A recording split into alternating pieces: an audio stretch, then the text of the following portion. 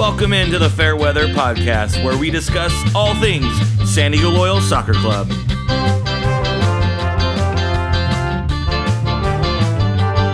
The Fairweather Podcast is brought to you by the Beautiful Game Network and sponsored by Roughneck Scarves. Hi! What up? Yeah. Now you don't have to listen to me go pew, pew, pew, pew anymore. It's funny because when you listen to other podcasts, they're like, oh, we're going to do the Allen. I do that to my kids sometimes when I tease them. I'm like, hey, maybe you should have practiced last night. That was not very good. And they're like, oh, I was like, I'm sorry, that was rude. What I meant to say was, you should have practiced last night. That was not very good. And the kids like die every time because they're middle schoolers and they like dad humor from time to time. Right? Exactly. How's it going? Welcome back. It's going well. I'm replenished and just spent like hours in a pool today. So nice. Yeah. Nice. Thanks for welcoming me back. How are you, Alan? Good. We started teaching this week, so I'm not full. I'm like halfway. But like I said last night on Orange and Black, it's nice to kind of step away and talk about soccer, even though tonight's probably not going to be super happy. It's nice to kind of take a mental break and focus on something else for a minute. And talk. There are some positive things that have happened this week in the USL, for example. A bunch of big news. They announced an 8-time increase in viewership. People might poo-poo that because people aren't at the matches. But I think MLS was relatively level. So USL is gaining some popularity. I think it's because, for the most part on the weekends, it's really the only thing going. NWSL's over. Congratulations to them. Big news from there with players leaving for Europe, which is cool. And you have MLS. The MLS Cup is over. And Portland, one of Portland teams is apparently good. The other one, not so much. They also announced Sirius XM Radio is going to have a USL Game of the Week, and they will also be streaming in the Caribbean on Flow Sports. So USL is becoming bigger and bigger, increasing audience, which is always great. I don't know if you listen to satellite radio. I don't, but I know that there's some U.S. soccer stuff that happens on XM radio, and getting at least a game of a week on that radio station is going to bring some more, I want to say eyes because it's radio, so ears to the game. I used always to big. To satellite radio. I don't subscribe to that anymore because I got my Spotify in my car, and plus I'm not really in my car that much because Corona, So, right. My commute went. I don't have Rona though. Like, let's make clear, I'm not. I don't have Rona. Yeah, my commute went from an hour and such to like a walk, so I appreciate it. It means I get to listen to less things, but it also means I'm not sitting in my car for 2 hours plus. Yeah. So some not so great news. There's some drama out of St. Louis. This is something to be kind of a word of caution. Some teams like Sacramento look like they're bringing their USL team up, but right now it looks like St. Louis is going to be folding their USL team. That's some of the rumors, and it might happen as soon as this year. This might be the last season for St. Louis as they transition to MLS. I'm hoping they don't. St. Louis is kind of a hotbed of soccer. Their youth academy there is phenomenal. And I would hope that the ownership of the MLS team takes advantage of the things that soccer team has built, not only on the pitch, but also off the pitch with the St. Louigans and the crowd that the St. Louigans bring. It's one of the better teams in the USL, one of the, traditional success stories. They did really well in the US Open Cup last year. And so our good vibes are being sent to the city of St. Louis and their supporters and Phil Grooms. Yeah, that would be really tough. I mean, I don't know how, like, if we were in the same position, if it was a different ownership group, and for some reason we got an MLS team, I don't know how I'd feel. I'd probably be pretty hurt. So hopefully they do that. We'll see. Right. And then Irvin Para on his Twitter feed announced a little while ago, a couple days ago, that he's getting prepared for his road to recovery. # 5 weeks out, new year, new knee. We saw him in a brace. He was getting kind of subbed on late in matches, given about 20 minutes, 15, 20 minutes. So we knew things weren't right with him. It was one of those things: is do you take care of it now and hopefully come back and push to the end when you have your last games against Orange County, Phoenix, or do you wait and hopefully gets better? It seemed like maybe it was a call that, hey, it's not going to get better. You need some type of surgery or something. So we wish Irvin Para all of the best in his recovery. And yesterday was his birthday. So happy birthday as well. We wish him the best, and hopefully he comes back healthy. Not just for the Loyal, but for him in general. He's been kind of a mainstay of USL, and it would be good to see him out there. For real. Best wishes, Irvin. Raul Para. Mm-hmm. Whole name. Yeah. It sucks because he came in and made that goal that, really thought that it was the turning point for us Loyal to score more goals, but that's another that felt very positive. And then we had some game cancellations and a 0-0 against Sacramento, which, in a normal season's fine. But we're going to talk. We have a guest later. He's in Group A, and he might give us some insights into how Sacramento's doing. But let's talk about the first match on Wednesday, the match against Orange County Soccer Club. Initial thoughts, Marissa? I was really, really encouraged with everything that they were doing. I felt they were just on the brink of scoring goals. I believe I heard something on the sideline from Landon about when is it going to be our turn, or like when are we going to get our break? Because I felt like we were controlling the middle. It was definitely a better match than the previous two ones that we had been experiencing, and we couldn't break through. It was really, really, really disappointing. It was probably like the worst match that I've been at, because there was so much encouragement. Like, I had seen the progression and the changes over the last couple of matches, and then yeah. How about you? What did you think? I thought for about 60 minutes of the match, San Diego looked like the much better team. Going into this match, I thought Orange County defensively would kind of shut some stuff down and would attack really successfully.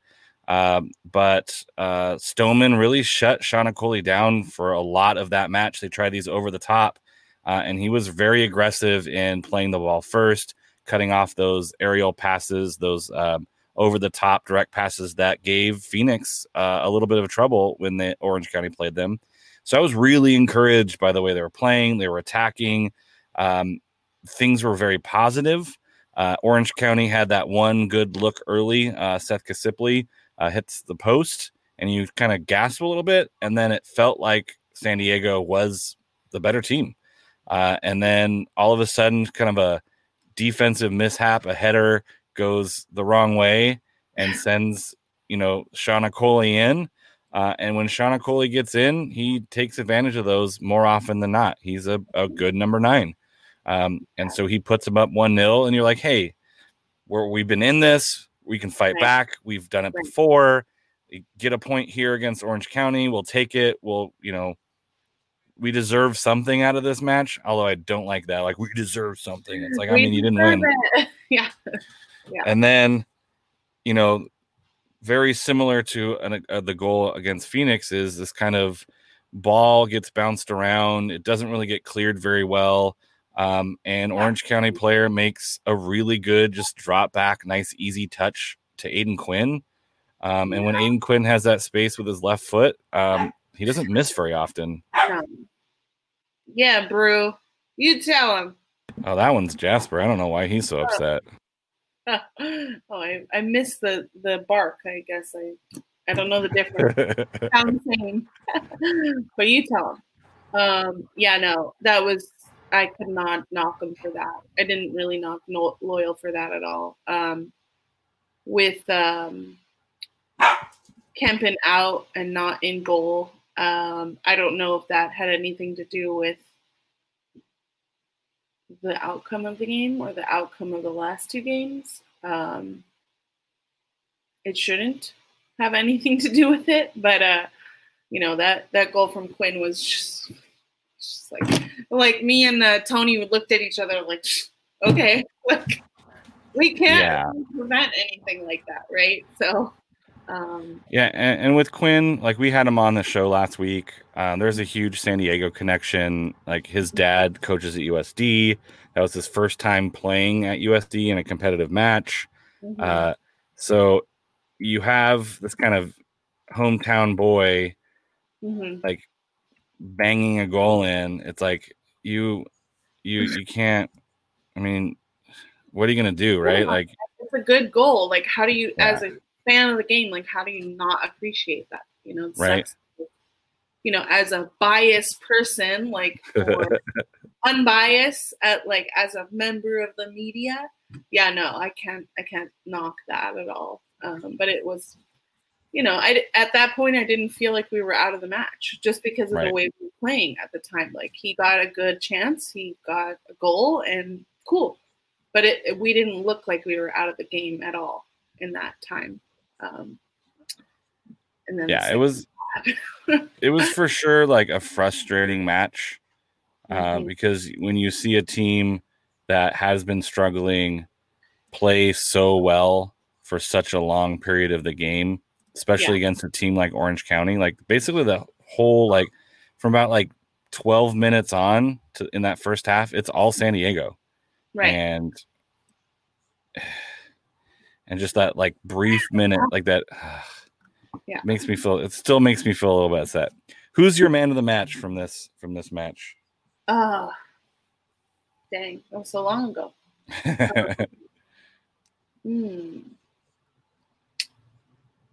I'm gonna give it to Colin Martin because I gave him shit like for the first couple of matches at home, and I really like how he played, and he's really stepped it up. So I know, we didn't win the match, but I thought he did really well in that, and I'm sure he was pretty proud of himself for just being more involved in the match and potential goals that we didn't score. And I think I was looking at the box score like in the middle of the match, and we had, I forgot, at halftime we had like 10 or 11 shots on that match. I don't remember the numbers because like last week, but I was just like, what? Like this is like the most that we've had all season. Yeah, 10 shots, 3 on target. We finish our second half. We had 12 shots, 4 on target. The difference was first half, Orange County has 4 shots, 0 on target. Second half, they had 10 shots and 5 on target. It was. I mean, the best player on the pitch for either team is Frederick Dew. I mean, without Frederick Dew, it's a much different game. He was great. He is their number one, and their backup is not bad either. But I like overall, like you have to tip your hat to a keeper who was on his game. I agree. Colin Martin had an awesome match. Like I sent him a message right afterwards, was like, man, you have come so far over the past couple weeks. And he was like, man, I just wanted that goal. And I was like, it's coming. We believe in you. Just keep working.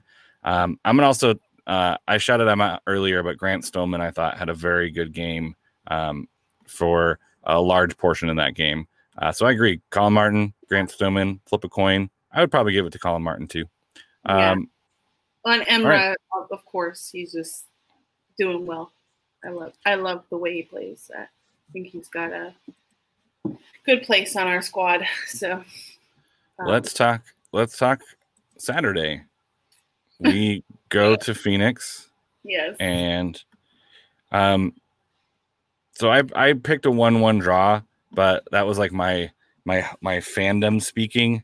I knew it was going to be it's going to be a tough match. And anytime you go into Phoenix, it's going to be tough. It's hot. They play better at home for sure. And they play really well at home. What were your reactions to some of the Phoenix play? Yeah, Junior Flemings. Like, I'm not even highlighting anything on Loyal. Just not that they were like super bad, but it's like the same stuff that I've been seeing, like control, but then like they can't finish in the end, and it's incredibly frustrating, I'm sure, for them as well as fans and everyone involved. But Junior Fleming's just so good, like I can't really pinpoint anything like that was like standout compared to all the other matches, the last couple matches with Loyal, because I feel like they were doing what they needed to do. It's just they're not able to convert in the final third, so yeah, they came out with a much more defensive setup. Against Orange County was definitely a 3-4-3. Colin Martin, was playing up top and high. This one was like Colin and Toomey, and even Francis was like way back. They've commented on it. It's like you have every guy in your third behind the ball, and that's good for defense. Like, it's cool that we held Phoenix to 13 shots, and we got 22. Like, there were still some chances, like that Carlos Alvarez header. Like, Zach Lubin just made a great save, and this was just an example of a better team beating you.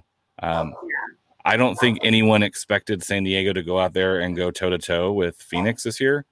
But I think the way we did it, like, the team still fought and they tried hard and they played tough. But Junior Flemings is playing out of his freaking mind right now. I looked it up today. Since the restart, he has 8 goals in 7 matches. He's only not scored in one, and that was the 1-0 defeat to Orange County. He scored a hat trick against New Mexico. Like, every goal he's scored, it seems like some worldy. Like, I mean, that's just a great strike. You gave him a little bit too much space, and he took advantage of it. Yeah, it was really nice. So sweet. I was like, yes. You feel bad for Grant Stoneman. Like, I think it makes him look worse on when Kevin turns him. I think he just overplays a little bit. It makes it look worse. Emmer Clementa kind of had a tough match. I just think it was not a great showing for Loyal. Do you think it was a quick turnaround or the heat? Maybe it's the fact that your number 9 that you thought you would have is out. You look at some of these teams, even like a team as great as Indy 11 is, like, they have Tyler Pasher, who can just put a team on his shoulders, and is like, I'm going to win this game myself. And we don't have a player like that yet. I mean, there might be someone there. Like, I thought Toomey had a pretty decent game. But I don't think there's anyone like that on our team quite yet. And maybe one can develop, but there isn't one right now who can just be like, I'm going to go and I'm going to out hustle somebody and I'm going to put a shot on frame and I'm going to beat the keeper. So, I mean, I know that they're doing a lot of these plays, like with Jack and Charlie out on the right side. And then they, cross it into the middle, but it's like, it's going to like Elijah Martin. And like Elijah's up against like these tall defenders that to me is like, what? Like, we need like a Ben Spencer or like a Joe Greenspan up there in the front, because it's like, you're not going to like stack up to these defenders that are like bigger than, Elijah's faster maybe than them, but like, does he have the hops to get in? Like, you keep doing the cross, like the the one that's like gonna head it in, right? But like I just don't see why that is like a huge thing that they're doing, right? Like they keep crossing it into the middle, and it's like, but you don't have someone like that who just like a Giroud, right? Like Olivier Giroud, just like, okay, I'm gonna put it in, right? He's like tall like that. I don't know. Yeah, when the tallest guy in your attacking your front three is 5'11", that's Colin Martin. Yeah, like you're giving up a lot of height to a Corey Whelan and AJ Cochran. You're giving up tons of height, so you have to be shifty. You can't just put crosses in like you would with an Irvin Para or a Ben Spencer or a target man. We don't really have a target man, and the team is built to have that target man. And I think they like built the team to do that. But Francis and Toomey and Elijah and Jack, like a lot of those guys, I like the way they play. I like their style of footy, if you will. But this team definitely needs that target man, that guy up top. And like I said, like with Irvin out, it's going to fall on Ben Spencer. And from what I've seen from Ben Spencer, like he hasn't shown enough. And maybe that's him coming in late. And maybe we need to, give him a couple more weeks for him to acclimate. Joe Greenspan on a set piece. Like we don't have that towering guy on a set piece, and our set pieces are suffering. Like we got so many corner kicks. We had 12 corner kicks against Phoenix. 12. Like that's pretty good. That means we're like putting the ball in places for them to put it out so we can have a chance on a corner kick. And we just don't have the personnel right now to really do that job. And that's why our set pieces aren't happening. That's why you see some of these like short corners or 10 corner kicks against Orange County, 12 corner kicks against Phoenix, and no goals. So I just think it's a personnel issue, and I don't know if we have the way to solve that without people getting healthy and coming back. Yeah, the message stays the same. More goals, please. And it's like that's what was so promising about Orange County. Is like you can see that things were happening and we're moving in a positive direction. And not that Phoenix was necessarily bad, like it wasn't great, but I mean, we're not giving like 2 goals is a lot for us. Like we played 8 games, right? 2 goals, we played a lot. I'm like, it shouldn't be. And it's something to celebrate. Like defensively, we're okay. But offensively, there's just not a lot there right now. Yeah. And like I said, I think Ben Spencer needs to step it up. And I don't think it's for lack of trying. Hopefully Joe gets right. And he's in on some of those set pieces. Hopefully Irvin Para comes back, and 5 weeks is forever right now. Like 5 weeks is like in USL time right now is like 42 games. It's crazy. Like we played 8 and we're going to play a bunch coming up. So who's your man of the match in this Phoenix match? Can I not say? I'm going to say Junior Flemings because, full disclosure, I watched like 70 minutes of the match just because I was just like, nah, it's just, I can't. Once I scored that second goal, it's like, what am I doing here? Like, I don't have a man in the match for the Loyal. Flemings is just good, real good. How about you? I thought Toomey played all right. I thought he did the most with what he had, but it's like you have him or you have Francis, and they're like trying to counterattack, and then they turn, and it's like, all right, there's 5 Phoenix players and just me. That's not going to help because everyone's playing so far back. I do want to shout out Nazira getting on the pitch. The pride of Mauritius got on the pitch for the first time. He had a pretty hard foul that maybe looked worse than it was. I think Devin Kerr made it sound a little bit worse. He's like, he scissored him and he really didn't swing that back leg through. So it'll be interesting to see his development. He got, what was that, 12 minutes plus stoppage. So it's good to see him out there. So that's a positive. I know Colin had a really hard foul that I thought was worse than it was. That's not him as a player. But I think Toomey, probably the most consistent of the night. He stayed on for the whole match and did what he could. I think that was kind of what it was. It was, you just played a better team and they beat you.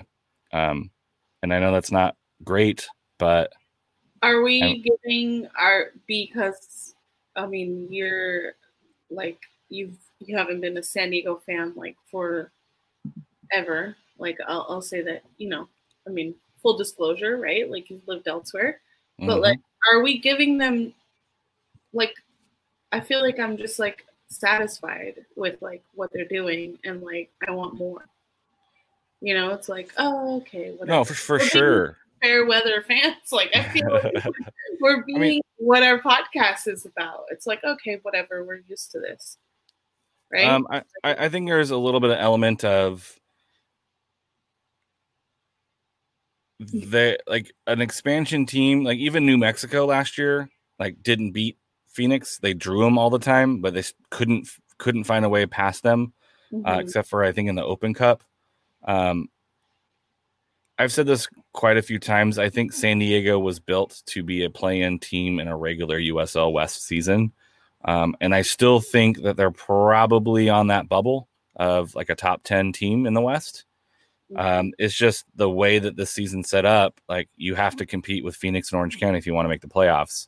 Right. And to be fair, I don't think there's very many teams, if you swapped us with a team in the West, would have a better time against them. There is we're playing like two sides here, right? Like the fan in us is sad that we lost and upset, and it's like we should have been better. But then on the flip side, it's like we're starting to figure out where San Diego needs to improve for next season or like improve this season. As far as sometimes it's just you don't have enough personnel, and when you're an expansion side team, you sign as many players as you can, but you might be missing a piece or two. Like Orange County's been good for a while. Phoenix has been good for a while, like several seasons in a row. So it's like Orange County won the West 2 years ago at regular season. Phoenix won the West last year. Like these aren't like teams that are like, oh, they were all right. And they're just they're like, they were good. And they made themselves better. Orange County was top 5 in the West. They made themselves better. So we have to put ourselves in the right mental state of, it's okay to be mad that things aren't working and it's okay to be critical. But on the flip side, like, where is San Diego really supposed to be? Like top 10 in the West? Like, I would argue they're in that conversation. Yeah. You know what I mean? You got Reno, Sacramento. We don't have a fan base to hype it up. Like how do you get hyped as a player? Like I'm putting myself as a loyal player. There's no atmosphere. There's no like, as much as we can tweet all day long and get them on our podcast, like, right. They don't feel that passion. Well, I don't know. Maybe they do. I don't know. But like, it just doesn't feel like that yet. And that's because of COVID. Thanks, COVID. Hey, and like I said, I think we have to be critical. Yeah.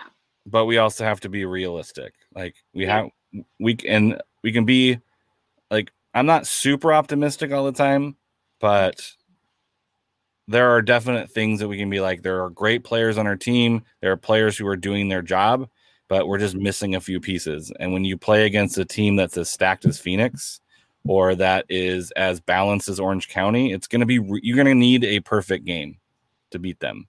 You're going to need everything to go right to beat them. You're going to need most things to go right to get a draw. But unfortunately, not everything went right. We missed some opportunities in both matches. We went up against two really good keepers, and sometimes a keeper can steal a game, or sometimes a keeper can steal a couple, keep you a clean sheet or save a couple that should be a goal. And now you have to work even harder.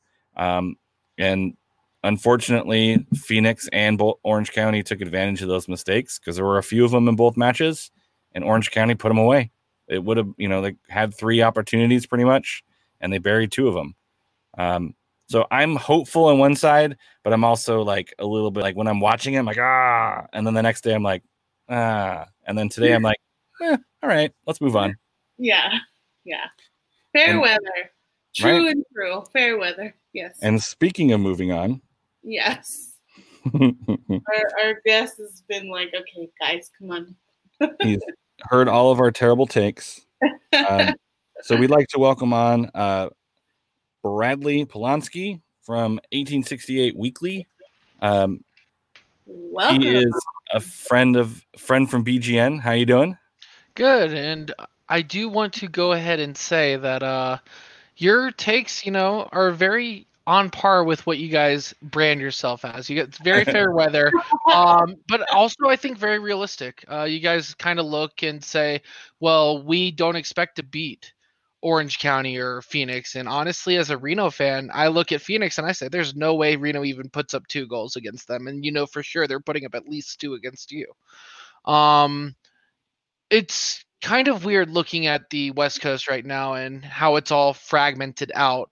And you guys are in a very tough group with 2 kind of freebies with both LA2 and Las Vegas. And you're looking at that and it's kind of, oh, wait, we still have multiple games against Orange County and Phoenix. And those are the 2 teams that every other West Coast team is looking at, and they want nothing to do with it. I'm glad I'm not in your guys' group playing against both OC and Phoenix, because those 2 teams give me the heebie-jeebies. So, yeah, I think it is very on brand with you guys, and you guys are being realistic. You guys are good fans, and honestly, your takes are definitely realistic and something that I agree with, as an outsider looking in. Oh, thank you. So Reno has a very near and dear place to our heart in San Diego, because it's the only game where we've scored more than 2 goals ever. And we build that as an early test in the preseason to say, where are we? What is it going to look like? It was very positive for us. But I think Reno was like, hey, let's see who we have and let's work some stuff out. So since the last time we run into Reno, what's been happening with Reno and with the season so far? Yeah, I think you hit the nail on the head there. Honestly, when you guys came up here, I think we still fielded a very competitive team, and you guys definitely took the better of us in that matchup. Although, given that was a very San Jose influenced roster, for those of you guys who are listeners of Fairweather Pod who don't really know much about Reno 1868, we're an independently owned team that has a kind of minor league affiliation with San Jose Earthquakes, the MLS team. And so as a result, over the past couple of years, we've gotten players from San Jose back and forth, most notably players like Chris Wehan, Tommy Thompson, and the list goes on and on. And I can name a bunch of people, but I'm blanking right now. But we've had a kind of been a developmental team for a lot of San Jose players. And oftentimes they'll send a player down to us last minute and say, hey, give him 45 minutes at least. And we have to figure out what to do with that. That said, the coronavirus and the MLS bubble and the USL not allowing players to go back and forth between parent teams and lower teams has kind of created a very positive situation for Reno, where in the past we've had a lot of players on our team who don't get first team minutes because of that San Jose synergy. All of a sudden getting first team minutes, and a lot of them, players like Sergio Rivas, Tucker Bone, who's brand new to the team this year from Colorado. Thomas Janjigian's getting a lot more minutes than he did in previous seasons. More players like Jared Timmer, who's a rookie on the defensive end for Reno, are getting a lot of minutes. These are all players that San Jose would probably send someone up to take their place. So with that said, Reno looks completely different from, not completely, but very different from when you guys originally came back up here in, what was this, March, February? This has been a weird season. Yeah, for sure. That's Because weird. I've seen both like the benefit and the drawback of that MLS relationship. Mhm.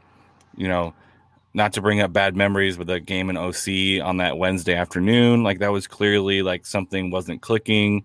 Um, is there a downside of not getting some of those San Jose guys, or is it like obviously it seems like on the balance it's a more positive thing, but is there something that maybe Reno is missing out on by that MLS connection?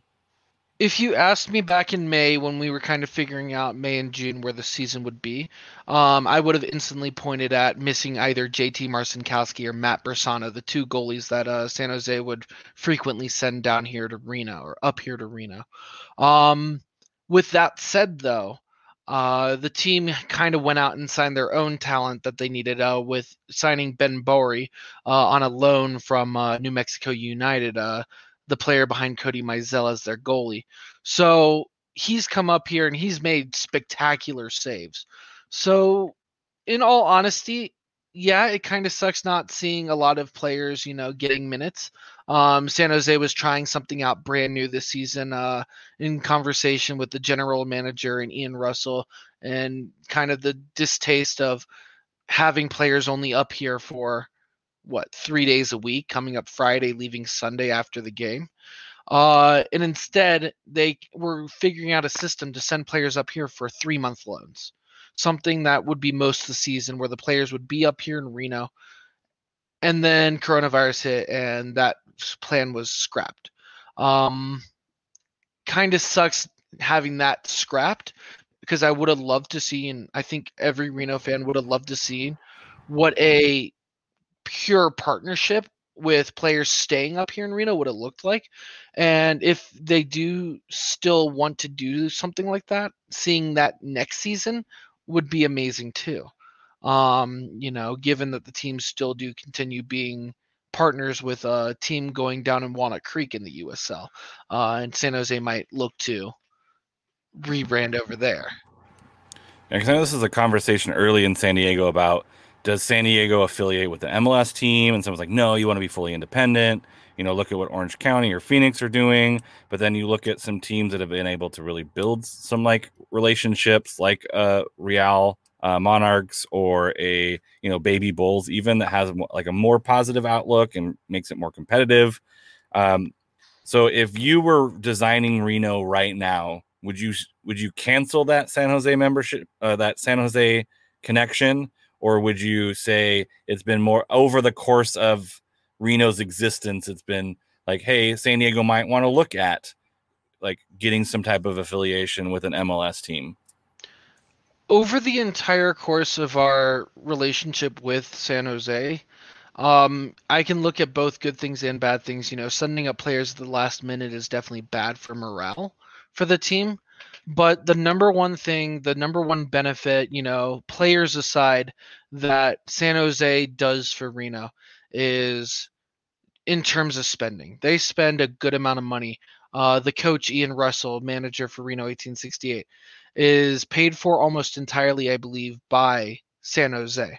And Ian Russell is probably the number one reason for the success of 1868 FC.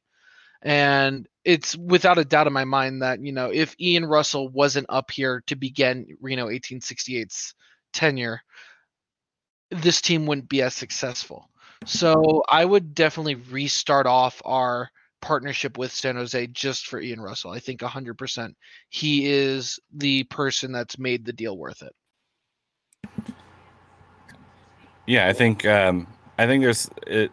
I think the MLS USL franchise thing usually gets kind of a bad name and kind of poo-pooed for the most part, because you see like a Timbers 2 or you see like a Tacoma, and you see like a bunch of kids being run out there, and it's not really competitive, it's not fun. So I just wanted to highlight there are some teams out there who are really having and developing some of these good relationships. So it's not all like, and it's not just two teams either. Like Reno isn't a two team. So there's like this middle ground that we need to, as USL fans, know and explore and appreciate, that there are teams out there who are really trying to work through that process and try and benefit both sides. So Jason is talking smack in the comment section. Yeah, I'm working on it. I got some stuff back here, but it's, early season still. So I gotta, he's got multiple years on me. I just like the team, I have room and time to grow. So you mentioned a lot of players that were able to get some minutes this year.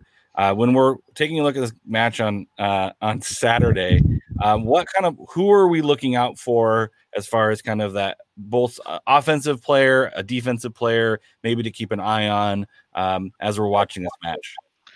All right, so I'm going to go ahead and do kind of an unorthodox thing. I'm going to give you an offensive player to look out for and a defensive player that I think is susceptible on the Reno defense. And I know that that's kind of a weird thing to do, but I'm on the Fairweather Fan podcast, and I think it's nice to give you guys a little bit of an insight as to, Yeah. and I'm sure Landon Donovan's already done his homework and he knows where he wants to attack on the pitch.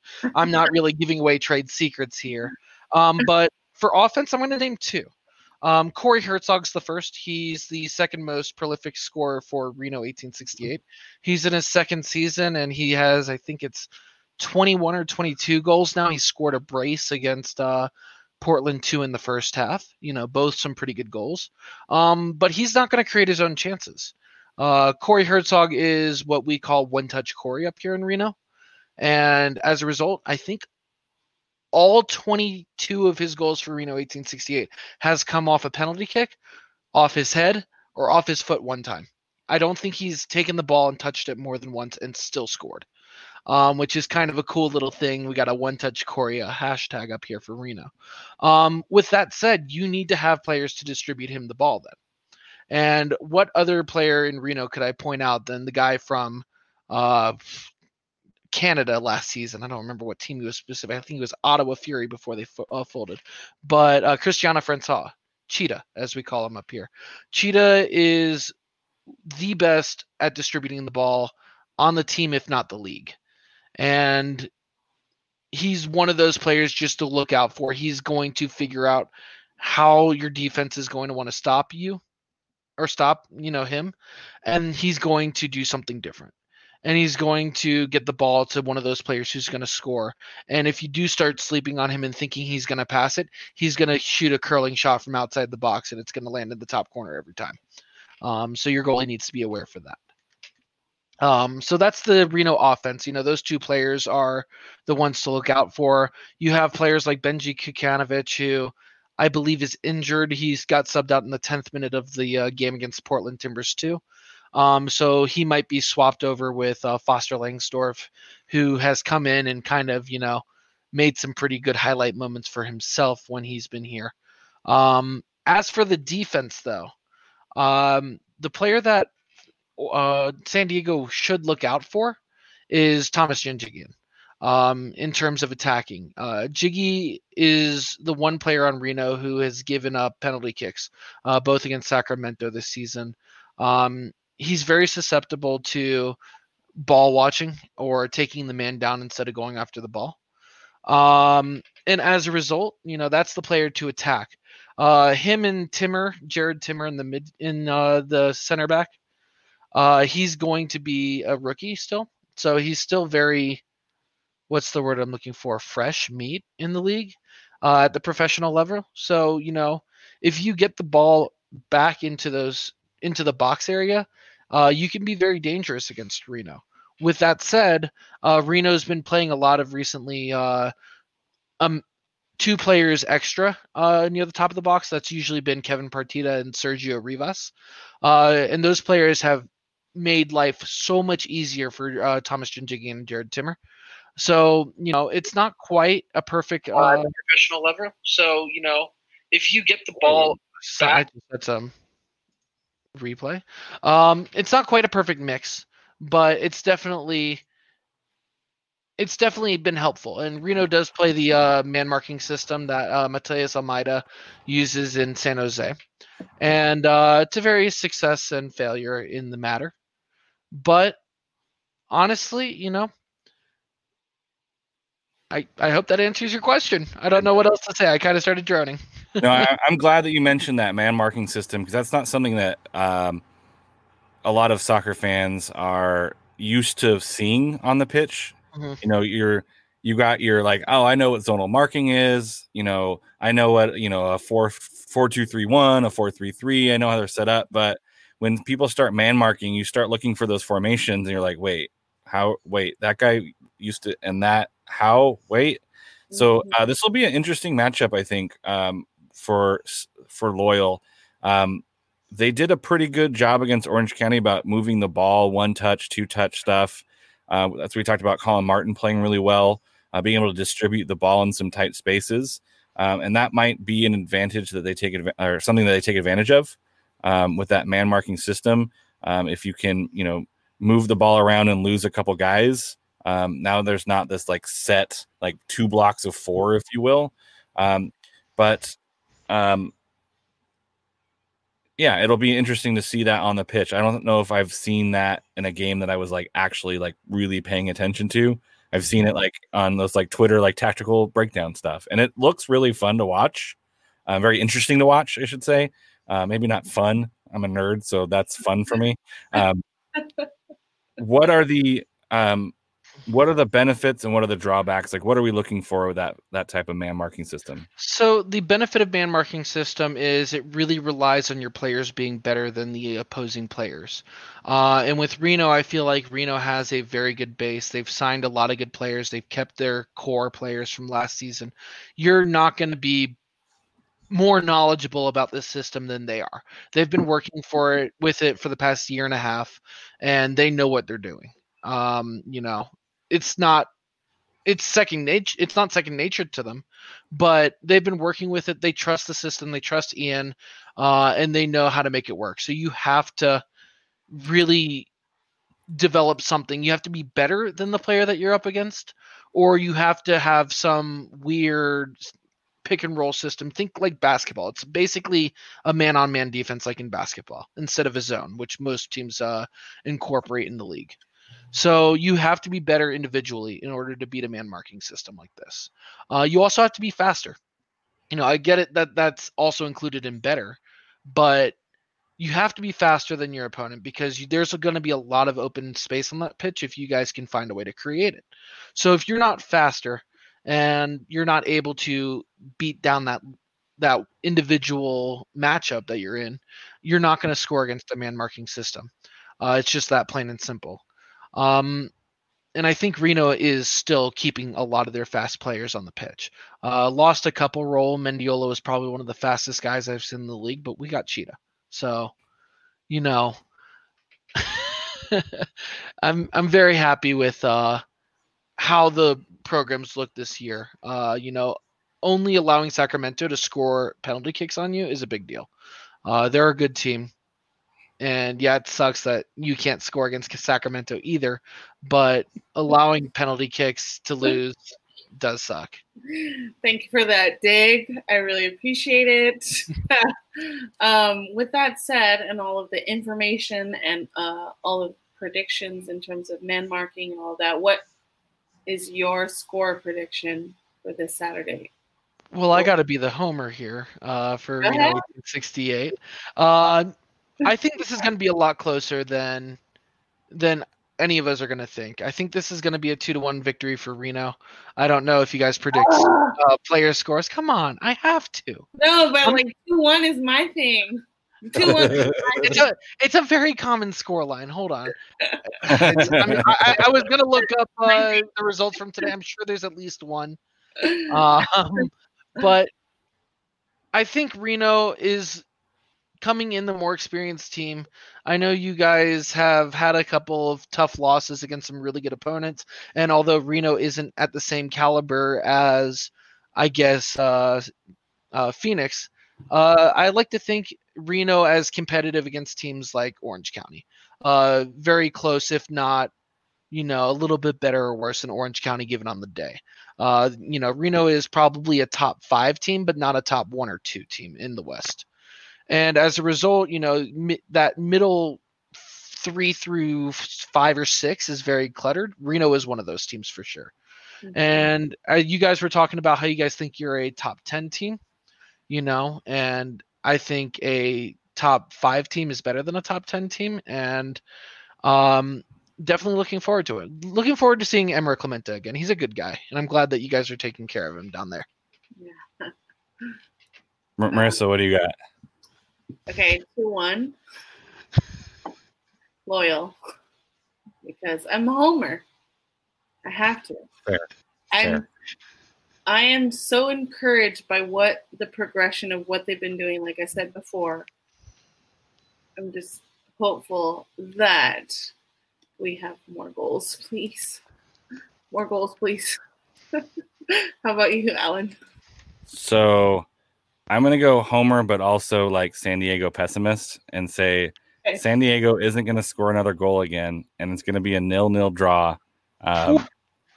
And because I can't pick San Diego to lose, and until they score a goal, it's been 3 matches, tons of shots. So I'm going to go with a 0-0 draw, and no one scores because that's what 0-0 means. Yeah. And then my hope is that the San Diego Loyal boys prove me wrong and put some goals in.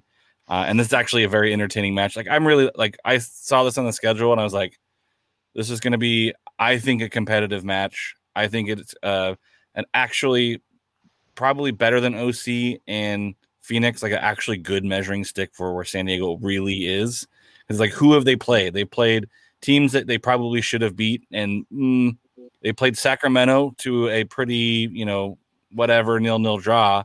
So I think this is kind of a better measuring stick than Orange County and Phoenix. So I'm hopeful, but until they score a goal and prove that we can score a goal, I'm going to go 0-0. A message to our friends at San Diego Loyal: more goals, please. So we do some Group B predictions, and Bradley, you're more than welcome to join us on this. Phoenix and LA already played, but I'm going to go on a limb and say I don't know anyone in mind who picks LA in that matchup. Las Vegas is playing Tacoma right now. Marissa, who do you think wins that match, or who do you think win or draw for which team? Draw. You think it's a draw? Yeah. Bradley, who you got in that matchup? Well, I've had that match on my side monitor.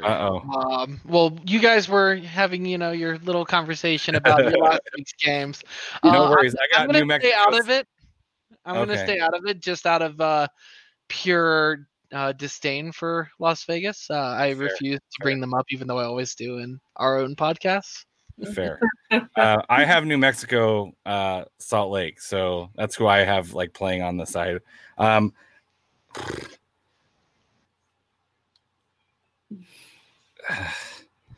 know Tacoma's better-ish, and Las Vegas has been rough, but I wouldn't be surprised if Las Vegas pulls this one out and gets their first win of the season. So I am picking Las Vegas. Shh. Are you getting updates? Because no. Why? What's the score? Updates? Why? What's the score? It's 2-0 going into halftime. Oh, Vegas. Dang! They scored 2. Vegas has somehow managed to put their head on straight for 2 goals. I mean, they look decent against Orange County. That's why I thought they'd have it. They put some chances in on Orange County. All right, OCLA. Marissa, who do you got? Orange County, Los Angeles. They're playing on the weekend. Oh, jeez. This is really bad because I hate both of them. But I don't want Los Dos to be ahead. If Loyal stays where they're gonna stay, and OC and Phoenix take the top 2 spots, my goal is to not finish below LA, in life, right? This is it's a mantra, right? Do not always beat LA. So it's always beat LA. So I'm gonna go 2-0 OC. Bradley, you got a prediction on this one? It doesn't involve Vegas. No, it doesn't. And the one about Vegas was really more about I had live on my side monitor. Fair. I don't want to predict that one matchup.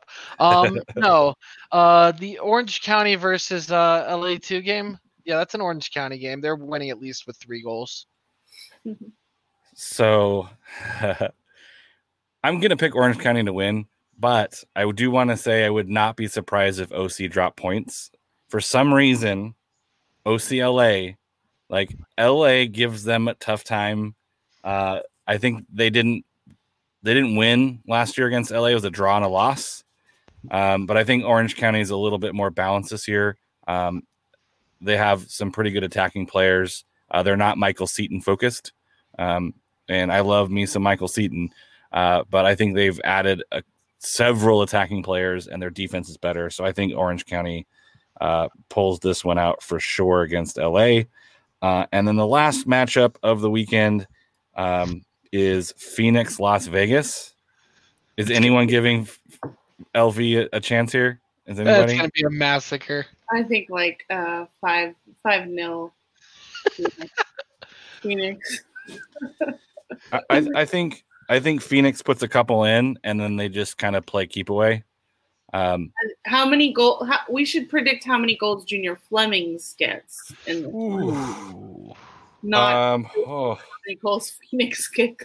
The problem is like you have so many other players who could score in that team that like Flemings might not score just because like Solo and Santi get a couple goals at the beginning, and then they like don't even have to bother starting Flemings.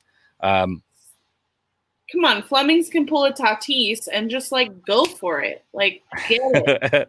Put him on as like a 80th minute sub and him just score a banger in like stoppage time just cause. Yeah. I think he can net one in this match. Okay. I think he gets one. Bradley? I think he also gets one, and I'm going with the more modest score of 4-0. Or actually, we'll give Vegas one, an even more modest 4-1 game. 4-1. It'll be garbage goal though. Yeah. It'll be like the 83rd minute. Vegas scores, and it's too little, too late.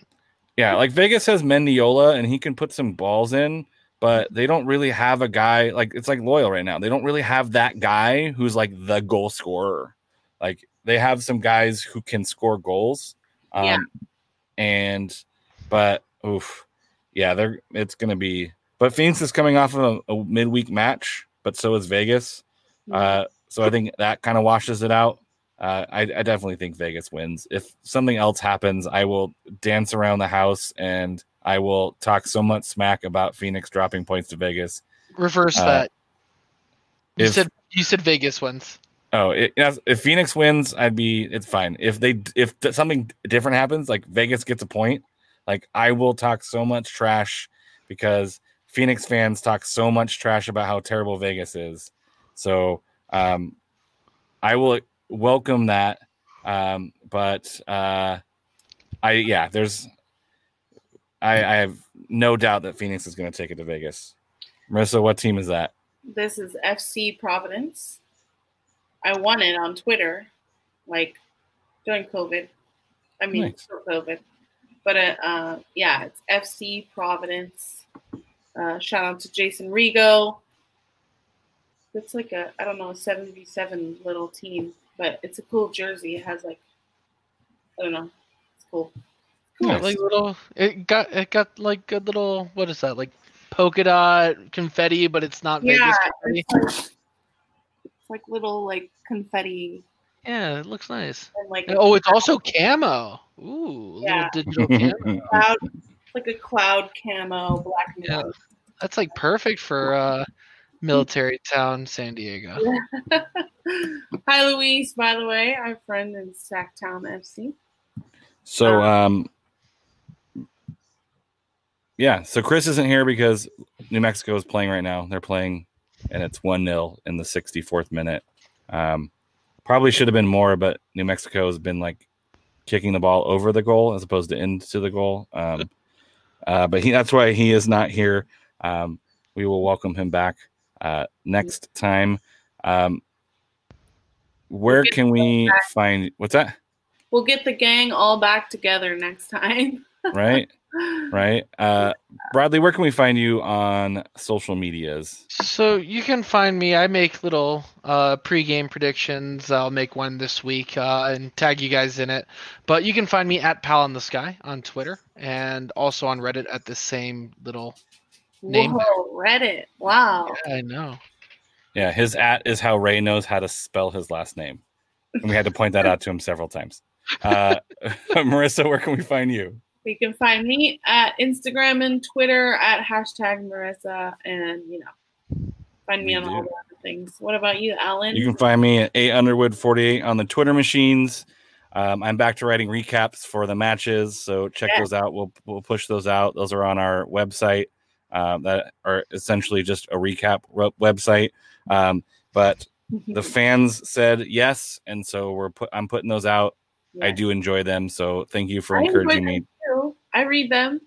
Yeah, it feels good to write again. So I'm getting better at it. I'm getting back on the bike, if you will, and working out my finger muscles on typing. So thank you to those who have responded and encouraged. And we will see you guys after either a 2-1 victory, a 2-1 loss, or a 0-0 draw. So everyone have a great night. Thanks for stopping by. And if you're listening on the podcast, we stream live. So come join us next time. And we'll see you guys later. Bye. Bye. This and every episode is brought to you by the Beautiful Game Network. You can find other podcasts on bgn.fm. The Fairweather Podcast is also sponsored by Roughneck Scarves, the official scarf supplier to MLS, USL, and US Soccer. Get custom scarves for your group or team at roughneckscarves.com. Tired of the same old uniforms and cookie-cutter templates from Nike and Adidas? Looking for a unique, completely custom kit for your youth club, Sunday League squad, adult, or even pro team? Icarus FC can help you create a kit of your dreams at an affordable price. Let them help you design your new custom kit today at IcarusFC.com.